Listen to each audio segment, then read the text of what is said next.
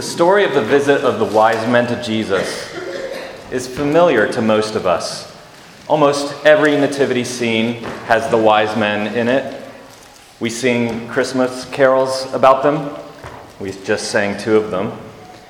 We might even be able to name the 3 gifts they brought Jesus, even if we don't really know what 2 of those 3 are. We just heard Grace Yee read the passage from Matthew that describes the visit of the wise men. You can find this passage on page 807 of the Pew Bibles around you, if you'd like to follow along as we look at it tonight. Now, when you heard Grace read this passage, I wonder if you noticed anything new or unexpected, because there are a few surprising elements to this story. Many authors writing on the visit of the wise men try to highlight these unexpected elements by focusing on what we have often misunderstood about the story. They will start with something like, "Did you know the wise men weren't actually kings? Did you know there were more than 3 of them?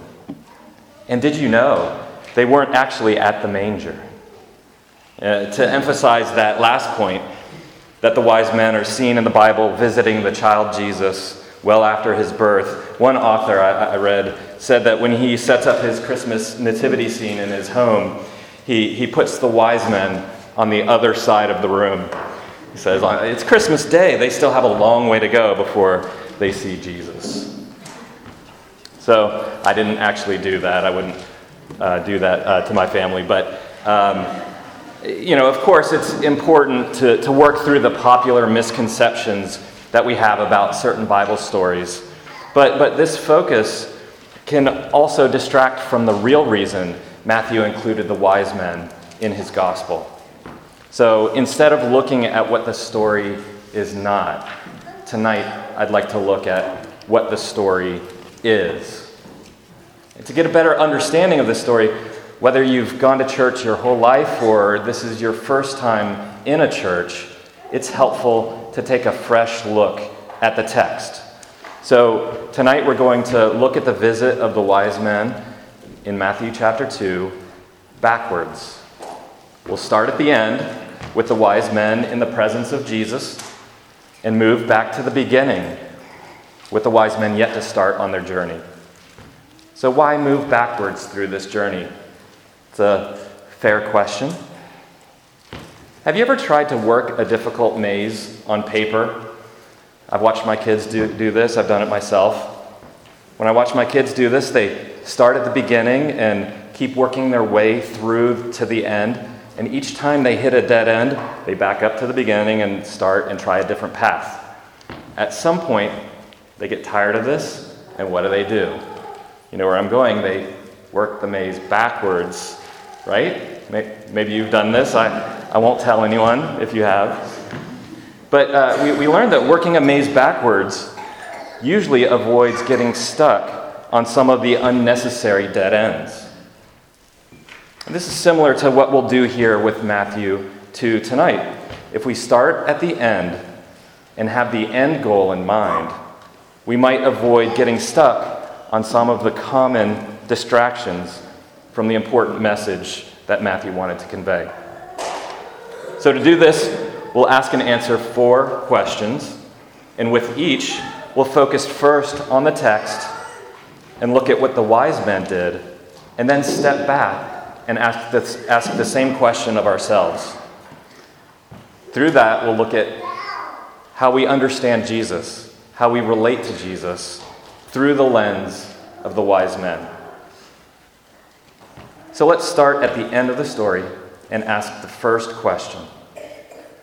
What did the wise men do in the presence of Jesus? Let's read that part of the passage, Matthew 2, verse 11.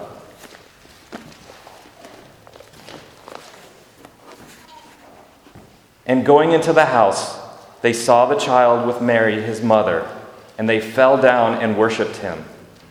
Then, opening their treasures, they offered him gifts, gold and frankincense and myrrh.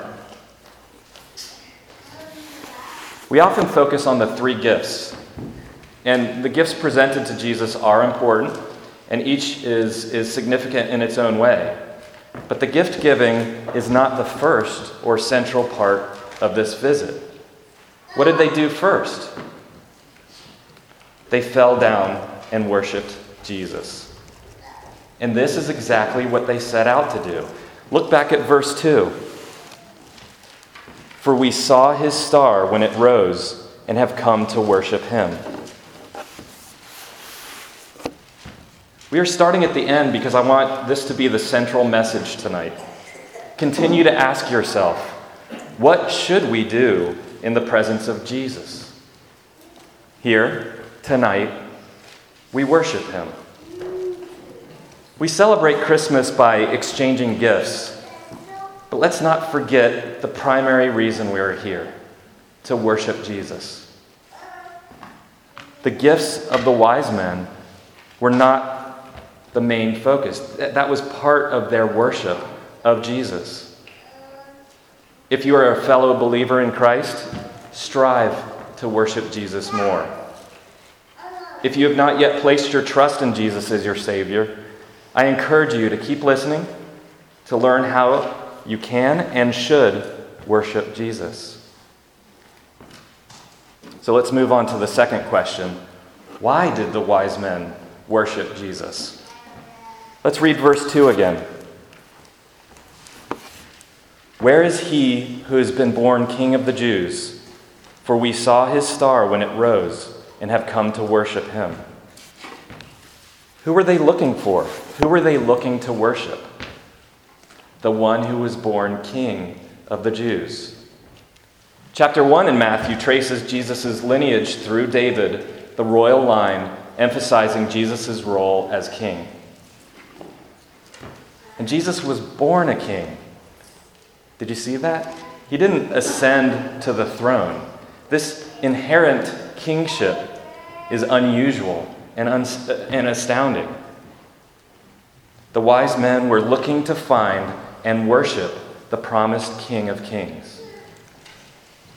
And Matthew also makes it clear that Jesus is worthy of worship because he is the long-expected Messiah or deliverer. When Herod asks where Jesus can be found, the chief priests and the scribes look to the Old Testament prophet Micah, who said that the Messiah would come out of Bethlehem. That passage in Micah that they quote from goes on to say more about the coming deliverer. And he shall stand and shepherd his flock in the strength of the Lord, in the majesty of the name of the Lord his God. And they shall dwell secure, for now he shall be great, and to the ends of the earth, and he shall be their peace. This is clearly talking about the Messiah, the Prince of Peace. The religious leaders knew the wise men sought the Messiah. The wise men were looking to worship Jesus because he is a king and because he is the rescuer that people had been expecting. So, why should we worship Jesus? Because he is our rescuer too. Because of our sins, we deserve eternal punishment. Jesus is the only one who can rescue us from this punishment. Jesus lived a perfect life and died on the cross, taking the punishment for the sins of those who believe in him as their King and Savior. He rose to life on the third day, defeating sin and death, and securing eternal salvation and eternal life for those who place their trust in him. Tonight, if you haven't done so already, you can recognize Jesus as the King of your life and fall down and worship him as your rescuer. So turning now to our third question. How did the wise men come to worship Jesus? Let's look again at verse 2. For we saw his star when it rose and have come to worship him. God called and guided the wise men to find and worship Jesus. They followed a star in the sky from their homeland, probably somewhere in Babylon, all the way to Jerusalem. And when they arrived in Jerusalem, verses 9 and 10 show that they were further guided to Bethlehem, to Jesus' home. And behold, the star that they had seen when it rose went before them until it came to rest over the place where the child was. When they saw the star, they rejoiced exceedingly with great joy. The wise men looked at the predictable movement of the stars to make predictions on events. This star's supernatural appearance broke out of this predictable pattern. Now, there's a lot of speculation on what the star was. Was it an actual star? A star and a planet aligned together? A comet? Angels? A miraculous glow? We don't know for certain. The text doesn't tell us more about the star. But this is one of those points that we should try not to get distracted by. Let's look instead at what we do know.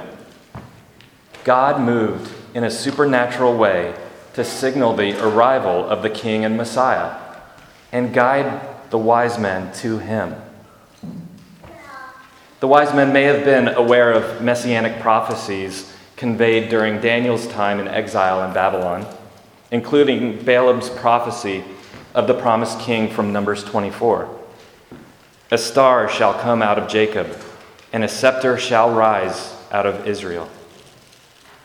The key point is that God was the one drawing the wise men to worship Jesus, and he continues to call and guide people to Jesus today.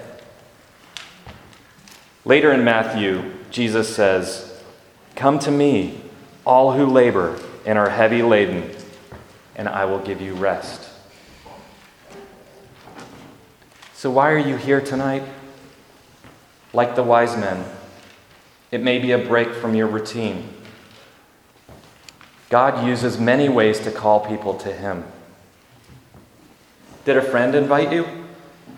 Maybe you searched online and found the church. Maybe you heard some crazy carolers at your house and they handed you an invitation. I hope that's the case. Could it be that God is calling you to Jesus? So what do you do with this call? Well, what did the wise men do? Did they see this unusual star and then just move on with their lives? No. They responded in faith and went to Jesus. They left their lives behind and came to Jesus. Contrast this with Herod, who rejected Jesus and sought to destroy him. Herod's personal kingship was threatened by Jesus the king. And contrast this with the chief priests and scribes who recognized Jesus as the Messiah, but were ambivalent to him and did nothing. In the same way, you can try to be king of your own life, like Herod, or you can choose to ignore Jesus, like the religious leaders. Both of these lead you further away from Jesus. Or, like the wise men, you can move toward Jesus so that you can worship him. Place your trust in him as your King and Savior. And this raises the final question. Who should worship Jesus as King and Savior? This brings us back to the beginning of the story, because one of the most shocking things about this passage is the appearance of the wise men as the first to worship Jesus. These are certainly unexpected characters. They were essentially astrologers. The Greek word for wise men is magi, which is where we get the word magician. They were Daniel's enemies in the Old Testament. John Milton, who wrote Paradise Lost, described the wise men as star-led wizards.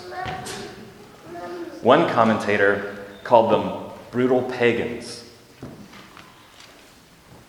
So So why does Matthew highlight these brutal pagans as the first to worship Jesus?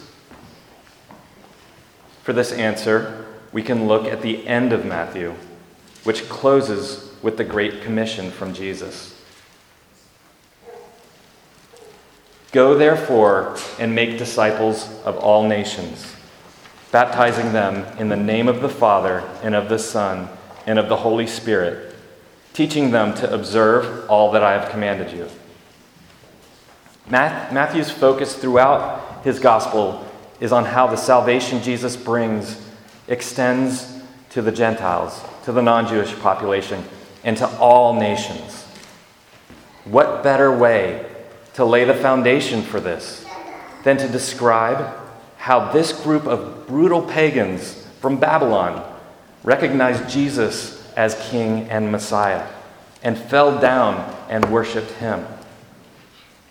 This is shocking and surprising because Jesus' salvation of sinners is shocking. Romans 5:10 tells us that Jesus reconciled us to God while we were still enemies of God. Maybe you have felt like an enemy of God, like the wise men once were. Maybe you feel far away from Jesus, like the wise men once were. Let's be honest. Maybe sometimes you feel like a brutal pagan, and there's no hope for salvation. Like the wise men, Jesus calls you to him. He will accept you with open arms. How? Let's quickly retrace the path of the wise men, this time moving forward to Jesus. First, recognize that even though you are separated from God because of your sin, God calls you to Jesus to fix this. Second, leave your current sin behind you. Repent of your sin and move to Jesus. Third, stop trying to be your own king. Declare that Jesus is king of your life.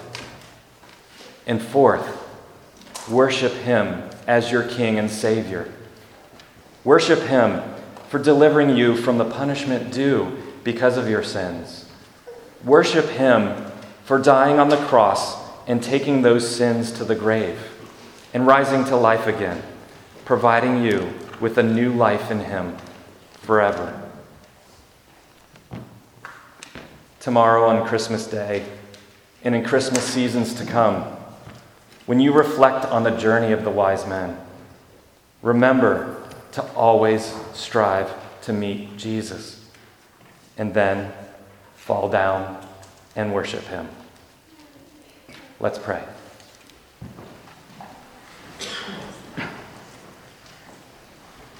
Father God, we worship you tonight.